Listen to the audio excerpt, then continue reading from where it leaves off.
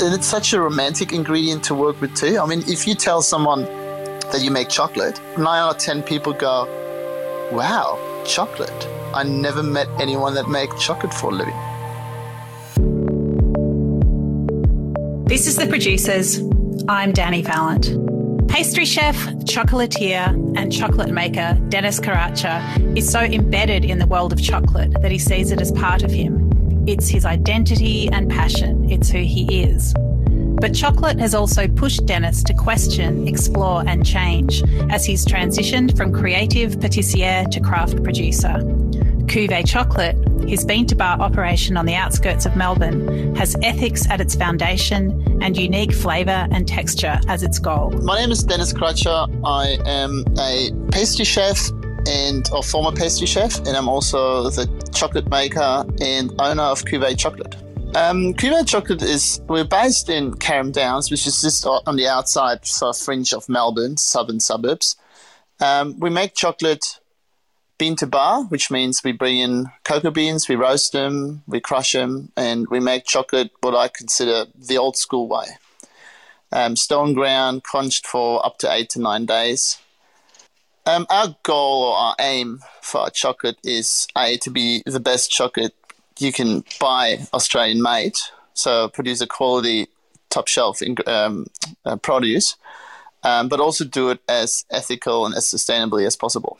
I always liked the artistry side of chocolate, so actually not just using it as an ingredient, as in, put a couple of 100 grams in a brownie recipe or making a big chocolate mud cake, but do things that are really appealing. And I always had a flair for art and for painting, that sort of a thing. So it was a good way of expressing, I guess, my creativity in my work. So I took great interest in making little sculptures out of chocolate, and at the time we did little model figurines. That's a big part of German patisserie, marzipan and chocolate figurines. So that was probably the part of working with chocolate that really drew me in. Denis grew up in a small town in Germany, in a family where food was a site of connection and enjoyment. When it was time to choose a career, the decision wasn't difficult. So I was born in Germany, a small town called Göttingen. Not many people know it unless you happen to study physics. Started my apprenticeship when I was 16 as a pastry chef. I was always very interested in food and cooking and baking in particular, and I guess a lot of that comes from my grandma, who always baked with us when we were kids, so that sort of sparked my first interest in the subject. Did my apprenticeship for 3 years as this sort of standard over there. As part of my apprenticeship in pastry, chocolate was a big chunk of it. The pastry shop that I did my apprenticeship was a very old, very well-established patisserie. When I was actually there, they actually celebrated their 125th anniversary.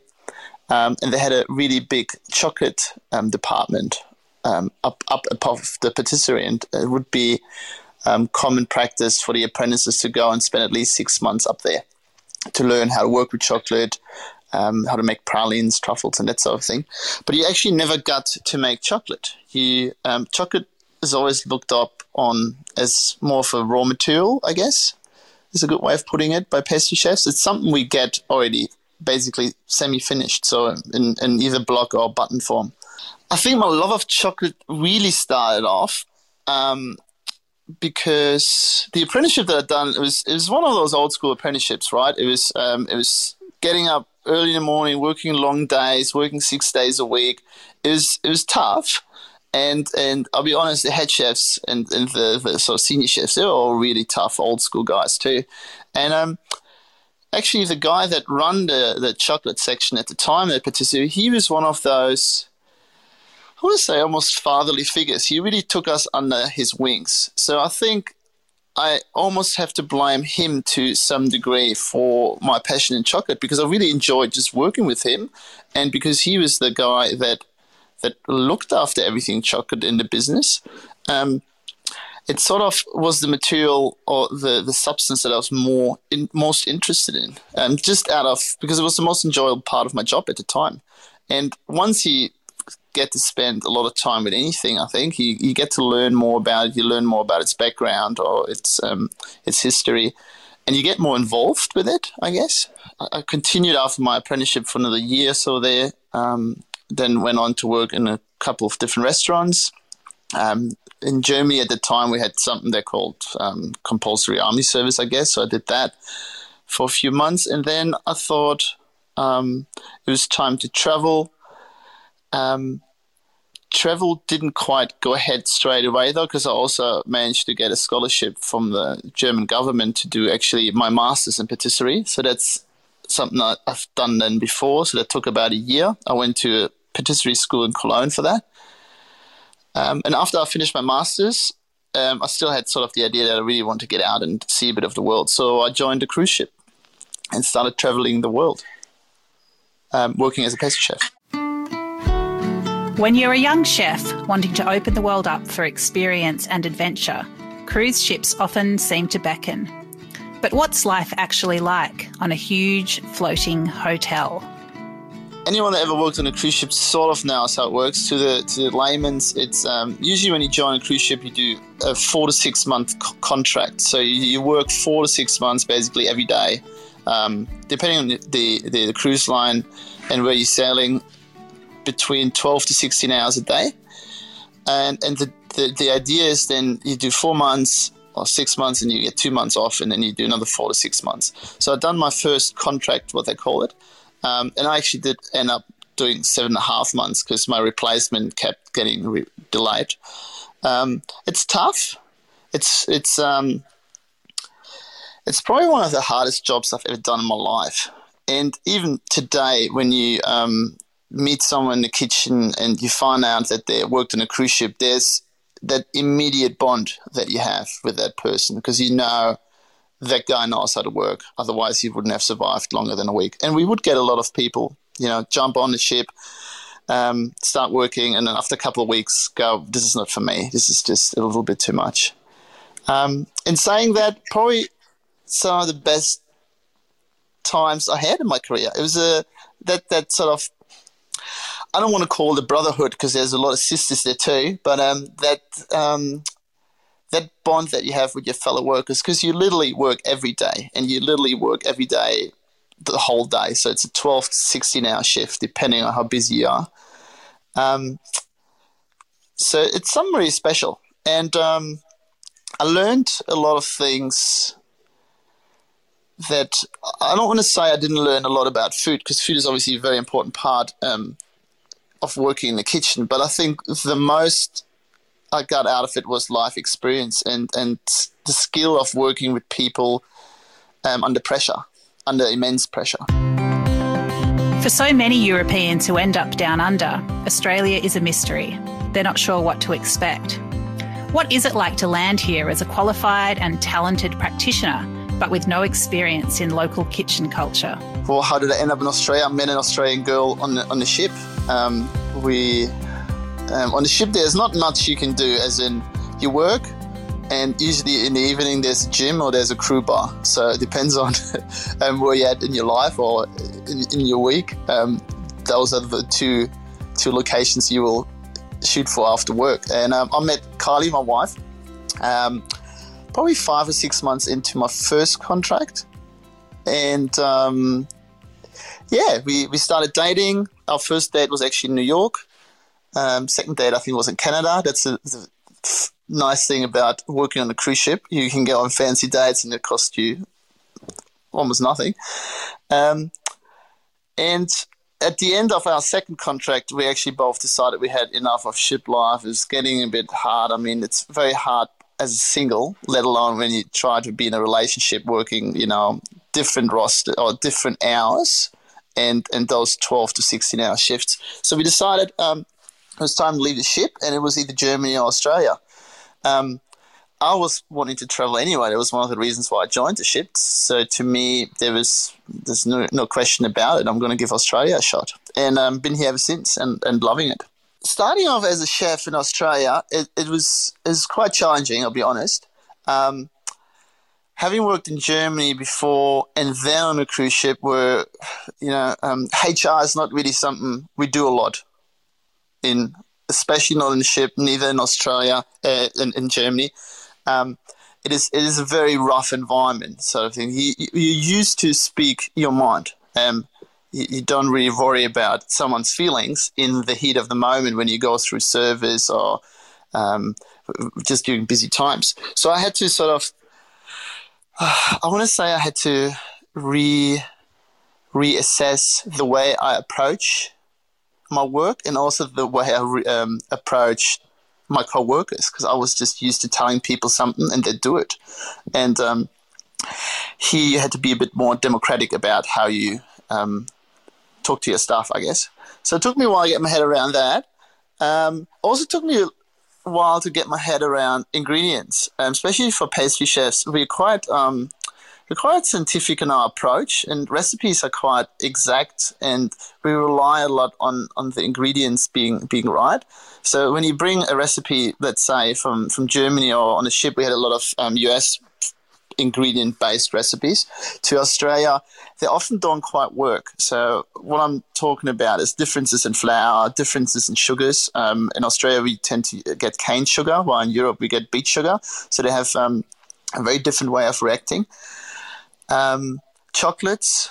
The chocolate is usually chocolate that you would buy here in Australia was Belgium or French, so it's one of the bigger brands. While in Germany we use German chocolate, and in ship we often use Swiss chocolate. So from those two angles, I guess your approach with people, because Australians are a bit more easygoing and a bit more relaxed when it comes to their work approach than Europeans, perhaps, as a thumb rule. Not always, not everyone. And the ingredients for sure. Chocolate is simple, but also complicated. It's malleable, but also requires rigour. What elements drew Dennis in and kept him engaged? I always worked with chocolate. So since I started, it was always probably the ingredient that I felt most passionate about, as in to a degree that whenever I would work in the kitchen, some of the hot kitchen chefs would joke about, is there any dessert that we have on the menu that doesn't have any chocolate in it? And really looking into it, people would often ask me, hey, where do you get the chocolate from? Or how do you make your chocolate? Because people just assume that chocolate is often assume that chocolate is made in the kitchen, especially when you work in a chocolaterie. And I've done that. I worked in a couple of chocolate places in Melbourne before I sort of went back into restaurants and catering and hotels. And it's just a general assumption. People think, well, you're a chocolate shop, you must make chocolate, which is actually not, more often than not the case. And there, it's really different to differentiate between a chocolatier and a chocolate maker. So a chocolatier traditionally is a person that makes wonderful things with chocolate. So there are all these beautiful shops that you see, when you go to Belgium, to Antwerp, and you go through town, you see all these chocolatiers. I want to say 90% of them actually don't make chocolate. They buy chocolate and make truffles, pralines, cakes, all sorts, turrons, all sorts of beautiful things out of chocolate. And that's wonderful, because it's actually quite a skill and quite a craft in itself, working with chocolate. And then there's the chocolate makers. So they're the guys that actually get the cocoa beans, they roast them according to different flavor profiles. They crush them down into cocoa nibs, and then they grind them, refine them, and then conch them into chocolate. So very different from the two. And I always was a pastry chef and chocolatier. So if you look at my trade certificate, my qualification, it says pastry chef, chocolatier. There's actually no apprenticeship for chocolate making. So it's something we cover in our apprenticeship, I guess, in trade school briefly. So as you go, we spent probably 3 months talking about chocolate in trade school during my apprenticeship. So that was sort of my relationship with chocolate. I used it as a raw material. I sort of understood sort of where it came from, as in most people know most chocolate comes from South America, most cocoa comes from South America, or think that, which is actually not true. And then it somehow goes to Belgium or Switzerland or France in one of those chocolate making places, and then it comes to us. And that was my understanding of chocolate. And that was really the case until just trying to think when was the first time I actually tried a bar of craft chocolate. I think it was like in 2013. I went to Paris, and at that time, Alain Ducasse had just opened his bean to bar place, and he bought at the time a whole lot of really, really old chocolate machines. And started making his own chocolate. And I walked into the shop and I tried some of his chocolates, and it was nothing like I've ever tasted before. It was, when you walk into a chocolaterie, it often smells sweet and maybe a little bit chocolatey, but it's nothing compared to what you smelled when you walked into his shop. Like the moment you walked into, you knew these guys were making chocolate. There was no two questions about it. It was just that really intense cocoa, like that smell of freshly baked brownies. I can't even explain it. If you ever go to Paris, please make sure you go to Alain Ducasse store. And that's when I realized that I did not know a lot about chocolate at all. I didn't know just about everything there was about how to work with chocolate. But if someone gave me a bag of cocoa beans and said, "Here, make something with it," I wouldn't have known, and that bothered me, because it was the ingredients that I felt most passionate about. Most chocolatiers don't actually make chocolate. They start with a refined commodity that's travelled far from the farms, usually in West Africa, where the cocoa beans were grown. At a certain point, thinking about the origins of cocoa and the possibilities of chocolate brought up so many questions for Dennis that he had to begin to answer them for himself. So I wanted to know more, and I started looking into how chocolate is made, and I really discovered that it's incredibly hard to actually make chocolate from scratch, and that was to a big part because of the fact that there was just no machinery for small-scale chocolate making. So even when you went to the Ducasse store, he had these huge old German machines that were made clearly at the time when chocolate manufacturers, which were at that time considered large scale, were a lot smaller than they are now. And even those machines were humongous. Like I'm talking a machine that would take over probably 10, 12 square meters of any kitchen. So I started looking into what was required, and I sort of thought, well, it's quite unrealistic, from a machinery point of view, but also having access to cocoa.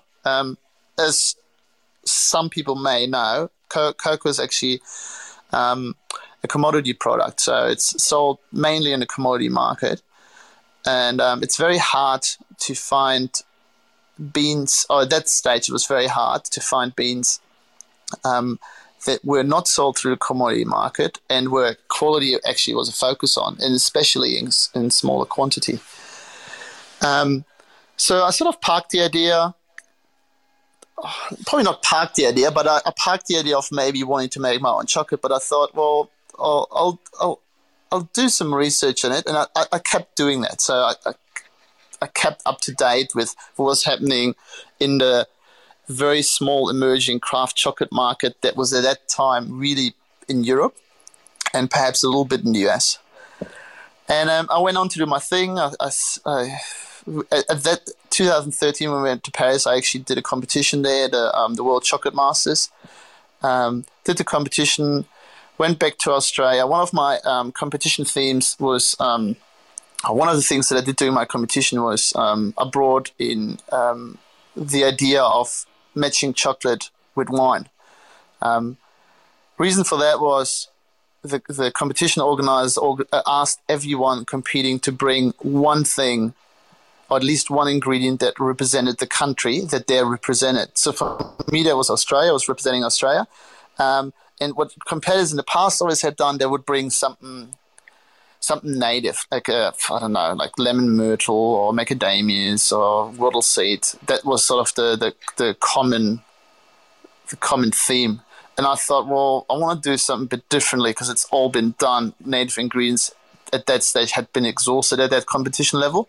So I thought, well, Australia is really an emerging wine country. I mean, the wine industry is quite old in Australia, but as far as Europe was concerned, we're basically non-existent. So I thought, well, how great would it be if I could convince one of the major winemakers or one of the flagship winemakers in Australia to work together on a range of desserts that is matched to their wine. And we ended up working with Penfolds and took their Grange range to the competition and matched it with all of our desserts, and people loved it. What came out of that is when we came back to Australia, a couple of winery owner friends that I had at the time seen what I've done during the competition, said, hey, do you want to do a wine pairing chocolate matching event for us? You know, it seemed to have worked really well in France. People are a bit over cheese and wine tastings. If we want to offer something different, be happy to do it. And so we did a couple of those. We went to Heathcote, did a winemakers event there, and matched chocolate. So what I did at that time, I created recipes for chocolate bars that I thought would go well or pair well with wines. And because of the lack of machinery, the lack of access to beans, what it was at the time, I did what I knew to do. I combined cocoa liquors and couvertures and sort of out of what was already available, created chocolate bars that had a flavor profile that would pair well. And out of that came people tasting that chocolate and going, oh, that tastes really great. Where do you sell it? We didn't sell it at the time. So we started, that was really the origins of Cuvée. That was when we started making chocolate at the time from my house. Sorry. And we were living in Seaford at the time. So I got in touch with the local council. We got a little back room in the house turned into a little chocolate kitchen. They came and gave us a seal of approval, so it was all food safe and that. And we started making chocolate blocks to be paired with wine from cocoa liquors, couvertures, and cocoa mass that we would buy, and started selling it. There are only about 30 bean-to-bar chocolate makers in Australia.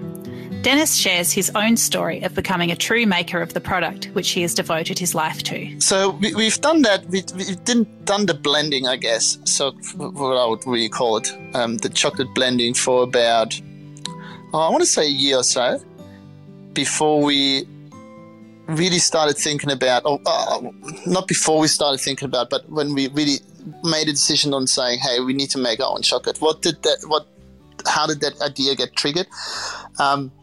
It was really, I had done a trip to Ghana at the time with one of the prominent chocolate importers here in Australia, a Belgian company. And it was a really great trip because they showed us around. It was the first time that I actually saw a cocoa tree in real life, the first time I could talk to farmers, the first time we actually seen how cocoa is grown, harvested, processed. And what I did see was that although there were some fantastic people working on those farms, and most of them were small families on those plantations, it was almost like a tour of the best they can show you, if that makes sense. So it was, this is what we do, and if you ask too many questions, don't worry about that sort of a thing. So it was transparent without being transparent, I want to call it. Came back and sort of just thought about how did cocoa really does cocoa really come to us? What's the channels? And I mean, if you're really interested, it's only a Google search away, and you just done a great article on it, Danny. But once you start looking into it, it becomes quite troubling. Now, I thought it was a bit not kosher in Ghana. And Ghana is actually one of the better countries in West Africa that produce cocoa. If you compare the Ivory Coast, for example, to Ghana, it's quite troubling. So I came back with the thought, well, I don't really know where my chocolate has come from. A lot of it has come from, because it's just, they don't tell you. So you can fairly safely assume it's either out of the Ivory Coast or Ghana, because they're made. I think at the moment combined they produce something like 70 or 75% of the entire cocoa harvest in the world. So the first thing we did was, upon return, we went to single origin. So everything that we used was a single origin, and we made a conscious effort of avoiding countries that would lack complete transparency. So we started buying Tanzanian cocoa liquor or couverture and stuff from Ecuador and Cuba and countries where there was a little bit more transparency, but still not full transparency by any means. You knew now the country, but you didn't know anything about the plantation, nothing about the farmer, nothing about the people involved. So that was one major point for us to rethink what we're doing. The other part was flavor and quality. What I found was there's more and more chocolatiers popping up left, right, and center, really, in Melbourne or in Australia in general, and they all use those same basic ingredients. They all started with the same products. As the chocolate manufacturers' sales go up, so did our competition, increase, and so that people produce very similar things to what we did, because we really, other than blending the ingredients together, didn't have really much input. So put these two things together. I want to say about 14 or 15 months after starting Cuvée, we sat down and I had to make my case to Kylie, who's not only my wife but also my business partner. And I said to her, I think we need to spend a significant amount of money on machines, and we have to go out and find suppliers for cocoa beans, because we need to do things differently so we can actually provide a product that is sustainably sourced. With such a long and complex supply chain, it's hard to be sure of the source and ethics of cocoa products. The industry is implicated in child labour and even slavery, with rich corporations shielding themselves behind platitudes and gestures. Well, the first thing you find out when you start looking into cocoa production worldwide is that most of the cocoa actually doesn't come from South America. It comes from West Africa, two countries in particular, Ghana and the Ivory Coast. What you also then find out is that there's a significant amount of children involved in the harvesting and processing of cocoa in those countries. And I'm not talking about children just helping their family on the farm. But what you actually do find out is that kids as young as 8 or 9 are removed from their families, sometimes removed from their countries, to then work on cocoa farms, often unpaid, often doing labor that is potentially harmful to them. And what you also will find out is that most cocoa importers and chocolate manufacturers, and I'm talking the big boys, know perfectly well about it and just don't do anything about it. So you get not only do you get standardized answers, but you get answers like, well, there's nothing we can do. The alternative would not to not make chocolate. And you sort of look at that and go, well, that's not really good enough. Well, we're talking about companies that make billions of dollars of profit, and at the same time they turn around and say to us that they can't do anything about changing the industry in those countries.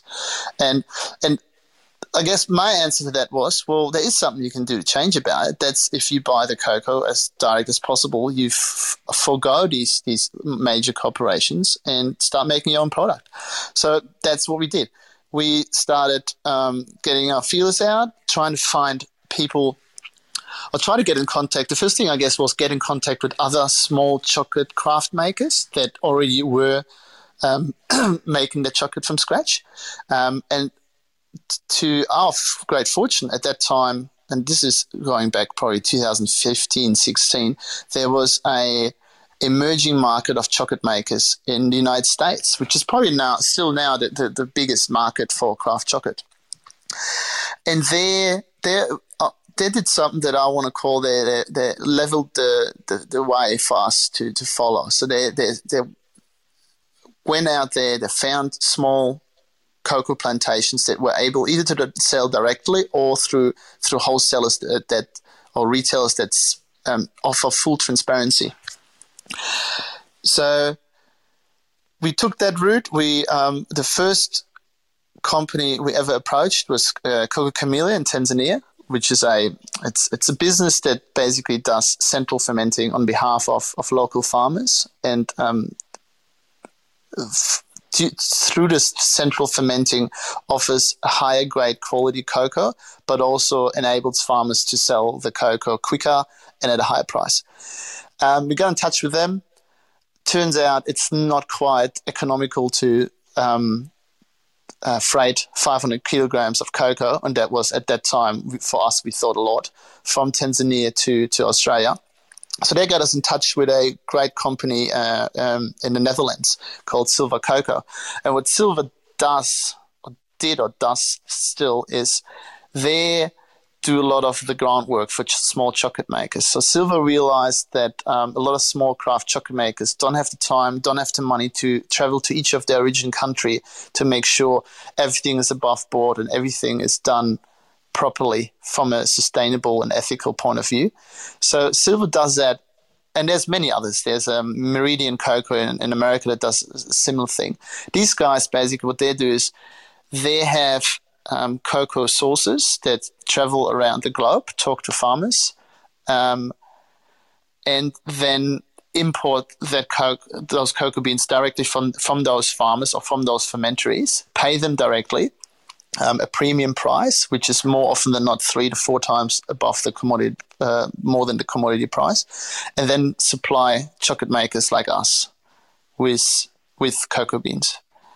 And I always remember a famous quote a friend of mine, Paul Kennedy from Savers School at the time, told me. We were both judging a competition in Sydney, and he asked me, "How's your business going, Dennis?" And I go, "Yeah, it's going well." And I said to him, "Look, I'm looking into going bean to bar because I think it's the only way to know that A, your chocolate is yours, and B, that you know where it's come from." He goes, "Good, be a maker, not a melter." Our chocolate is very unique to what we do, and it's an expression of really myself as a chocolate maker. I don't think you can achieve that when you melt chocolate. A cancer diagnosis was life-changing in many ways for Dennis and his wife and business partner Kylie.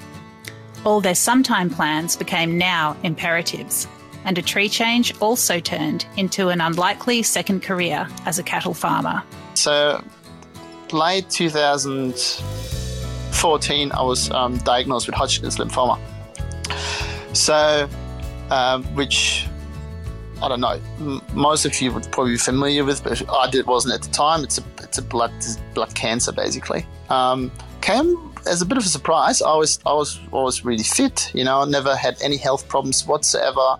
So it was a bit of a shock to the system. And what that really done is after 6 or 7 months of chemotherapy treatment, Kylie and I sat down, we reevaluated. I had always very stressful jobs, always worked very long hours, and we decided as a couple we need to make changes. Because what that really does, it hits home quite a bit, and you realize that life can be short. We don't live forever. So we always had that dream of one day moving to the country. Kylie's dad had a farm somewhere out near Seymour, and we would go, once a month, spend the weekend, and we would always come back and look at real estate pages and look at farms around. But we always one day.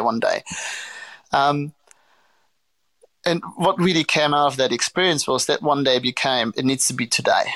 And really what came for me out of that whole experience was I don't delay things anymore. If I want to do something, I'll do it now, because there's no better day than today, because you don't know what's tomorrow, right? So we went on to a mission of spending at least every second weekend away to find the ultimate area of where we want to eventually one day settle. So we done a few weekend trips, eventually found the region of South Gippsland. And the moment we drove through South Gippsland, we immediately fell in love. It actually reminded me a lot of Germany. It's very green, very high rainfall, a lot of pine forests, a lot of cattle, a lot of cows, a lot of dairies. So we decided that was our area, found a block just outside of a little town called Foster near Minyan, which is about 30 k's in from Wilson's Prom. Had a look around, met the real estate agent, made an offer that day. Didn't really know what we got ourselves into, to be honest. We just thought, it's great. You got all these rolling green hills, big paddocks. It's going to be amazing just sitting in the paddocks and sipping a glass of rosé on a spring afternoon. The 8 weeks fast forward, settlement date came. The real estate agent met us at the farm for a final walk around. And as we sort of said our goodbyes, he turned around and he goes, "So what are you going to run here?" And I looked at him a bit quizzed and puzzled because I didn't know what he was talking about. And Kylie looked at me in horror because she knew exactly what he was talking about. And I go, I don't know. What do you mean? He goes, well, you're going to have to buy some sort of livestock because you got 100-odd acres of prime grazing country here. If you don't put any animals on there, it's going to be a jungle in no time. And that's when Kylie's face really turned because I sort of rushed into this whole thing, thought it was a great idea. And I just said cattle, not knowing really a thing about cattle. As in, I did not even know what the difference was was between a heifer and a cow. So we settled, had 100 acres of, as mentioned, prime grazing country in South Gippsland, and we had to make a call. I started looking up some cattle breeds, again, not knowing at all what I was doing. And what I came across was Scottish Highlands, which are a bit of a rare breed. I think they're just made of the rare breed status in Australia, but they're still not seen around a lot. Picked those because they're a bit smaller. They tend to have better temperament, according to my research at the time. And the other big thing was we wanted to breed cattle. At that time, I already decided I wanted to breed cattle about a week in. And they're actually really good at calving on their own. So they have something something considered calving is in the cattle world.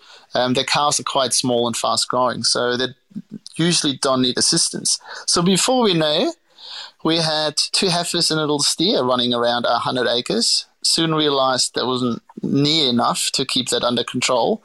5 years in, I think we got just over 50 Highlands now and about 20 commercial cattle. So we got about 70 head of cattle here. Learned a lot in the last 5 years, more by error than anything. You make a lot of mistakes along the way. But yeah, loving it. Wouldn't go back. We'd sell a little bit of our beef, but not a lot. Most of it just goes to family and friends. And the people appreciate it. And it's something, if you haven't tasted beef farmed that way, I want to say you never tasted real beef. The feedback that we get from friends, family, and also our customers that we do sell beef from is beef like I remember my grandpa's roast, back in the days. It tastes like meat. And just to give you an idea about the Highlands too, Scottish Highlands are a very slow maturing breed. That means the steers don't really get to a slaughter weight until they're 3 to 4 years old. So just as in comparison, an Angus steer you probably would send to the abattoir at 18 to 24 months. These guys really get to live quite a long life, considering they're beef animals. And our cows are here for life. I mean, we're a stud breeder, so all our cows have names. Our oldest cow, Finola, she's 20. She had a calf last year. So they're part of the family. We spend a lot of time with them. And it's really that whole idea about everything food for me, that I want to know how things are done, where they're from, and that everything is done in the most... And I don't want to use the word sustainable too much, because sustainable, what does sustainable really mean? It's a word that gets thrown a lot around, but that it's really done in a good way, that I can look at it and go, yeah, I'm happy with that. Chocolate has taken Dennis around the world. It's been stimulating, enriching, provoking, and satisfying. What is it he loves about the world of chocolate? What I love most about chocolate, I love eating it, I'll be honest. It's a bit of a selfish act being a chocolate maker. And I think I said it before, but chocolate's really part of me now. And it's part of our life. Like I know Cuvée is a business, but it's almost like our child. It's something we talk about a lot. I guess working with your partner in the business makes that a bit more that case too. It's just something I feel very strongly about, and it's hard. It's like, why do you love your child? I don't know. You love it because it's yours, and that's how I feel about chocolate. Chocolate is what has really accompanied me for now. What am I now? 38. I started my apprenticeship when I was 16, so that's most of my life really. I have spent more time thinking and working with and about chocolate than I have not. So I think with anything, it becomes part of you. You start feeling very strongly about it. What I do like about working with chocolate is its versatility. There's just so much you can do with it. And I really like that it's such a simple ingredient because, I mean, you look at dark chocolate in a nutshell, it's 2 ingredients, sugar and cocoa. But it's so complicated. And it seems so easy. I mean, it's not as easy as just melting chocolate down and pouring into something and letting it set. Anyone that ever tried that will tell you how that can go wrong. I think I like the simplicity of chocolate while still being so complicated and I don't know, and it's such a romantic ingredient to work with too. I mean, if you tell someone that you make chocolate, 9 out of 10 people go, "Wow, chocolate! I never met anyone that makes chocolate for a living." It's different, you know. It's and I mean, no offense to plumbers and I don't know, chippies and electricians, but it's a bit of a talking point at a party for sure. If you tell someone you're a chocolate maker, you'd be quite popular for a couple of hours there for sure. Denis Karacha's cuvee is a culmination of a long journey, encompassing his values, appreciation for growers, and a continual striving for quality and identity in a product that is often sold as a commodity and eaten as a sugar-laden cheap treat. His chocolate is made with passion, pride, and care, and is appreciated by chefs, connoisseurs, and thoughtful buyers who appreciate transparency.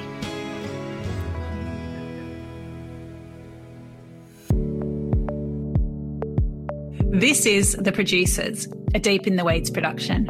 I'm Dani Valent. Stay tuned as we talk to some of Australia's best farmers, makers and growers. Follow us on Instagram at Producers Podcast or contact us via deepintheweeds.com.au.